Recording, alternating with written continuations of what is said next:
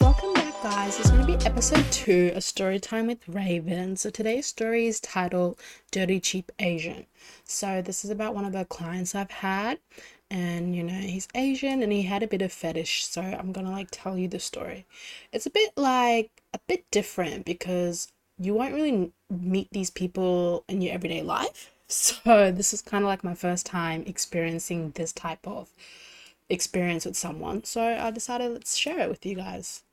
So the guy starts taking off his clothes and he's like, "Oh, you promise you're not gonna laugh at me?" And I was like, "Yeah, I'm not gonna laugh at you. Like, what's wrong?" So he has a tutu underneath his clothes. He had like a pink tutu, and I was like, "Oh, it's a pretty tutu." And then takes the tutu off and he has a cock ring on his dick. And I was like, "Oh, how long have you had it on?" He's like, "Oh, the whole week."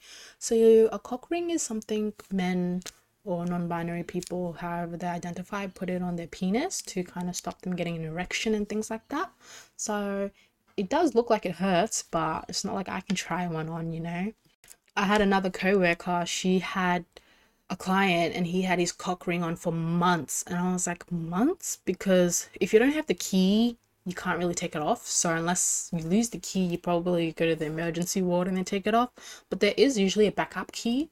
But yeah, so he had the cock ring on and he wanted to play kind of like fairy tales, which I thought was really interesting. I was like, okay. So first he was like starting to tell me like a castle story and he was like moaning throughout it, and I was like, oh, okay. So pretty much the story goes like, he started the story saying that we were held in a castle and I was the older sister, and he was the younger sister, and we were in love, and that we were captured by white people and we couldn't leave. So I was just like, oh. So I'm just like listening to the story, but he wants me to put input in it, but I'm like, I don't know how you want me the story to go. So I'm like, oh, what would you like me to say? And he was like, oh, I want you to kiss me right now and make love to me. And I was like, okay. So after maybe 5 minutes of like the story time, he has a little like purse and he brings out like a dog collar, and it had a name on it, but I can't remember the name. So he puts one on him and he puts one on me, and he puts like hair clips in his hair, but he wants me to put the hair clips in. So I'm like, okay.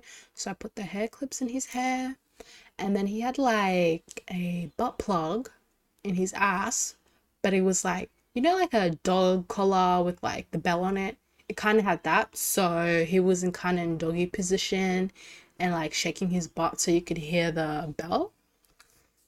What I found so bizarre was that the dog collar was literally his dog's name. So I'm like, did you take it off your dog or did you get two? Because why would you have like your dog's name on you? That's just like, you could have picked any other name, but like having your pet's name as a sex fetish is just so freaking odd.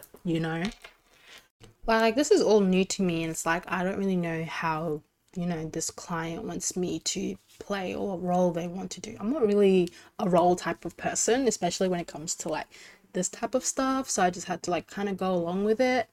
And then he like switched up the story and then started saying I'm the mom. So I was like, okay, I'm the mom. And then he started saying like, oh, everyone at school is calling you a slut. And I was like, really? Why are they saying stuff like that?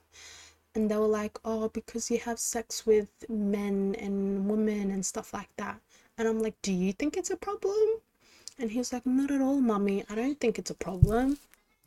So the title Dirty Cheap Asian is because he wanted me to call him that. He was like, can you call me a dirty cheap Asian? Because that's what we are. And I was like, really? It's like, I don't know like what part he takes as real and what part he takes as fantasy. So it's pretty interesting. Like from my understanding, sex work is illegal in most countries in Asia, and a lot of the women or men don't have a choice. So, if you're a single mom and you have a kid and you have like no money, usually they'll make the kid become a sex worker so they can get income for the family, which is a really unfortunate case. And I feel like this guy went through that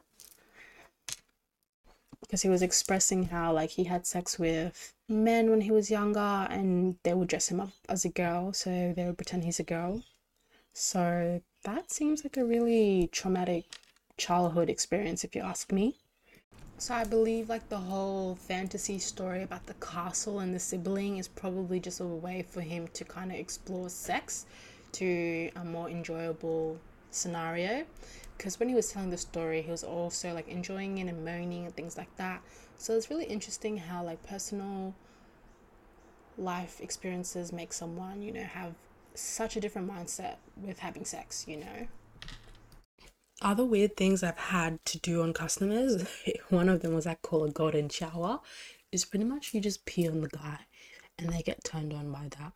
Me personally, ain't no man or woman or whatever is gonna pee on me. Like, oh, I just can't. Like, you literally just pee on them and they get turned on. Sometimes they'll like literally open their mouth and they want you to pee in their mouth, but hey. Okay, the third interesting potato, because we like to refer to men as potatoes, was he wanted me to wear my high heels and step all over his body. I have like no idea. Like, just imagine like you are just there and somebody tells you that. It's like, oh, like you don't know they're being serious. They're like, I'll tip you $100 if you do that. And I was like, for real? So I literally just like stepped on him on his chest, on his groin, and then he flipped over. Like, I thought I was gonna fall down because like how the hell am I supposed to step on you with my high heels? They're like stilettos and they're very high. And your back is not even like even, man. It's not a flat surface. Like, I don't even know how that worked, but I did that and got my $100 tip. So it is what it is at the end of the day. Okay, that's all from me today, lovelies. I know it's a pretty short episode, like about 6-7 minutes, but sometimes short is good and sometimes long is good. So I'll be doing a mixture of long and short videos. And hope y'all have a good Easter holiday, and I shall see you next time.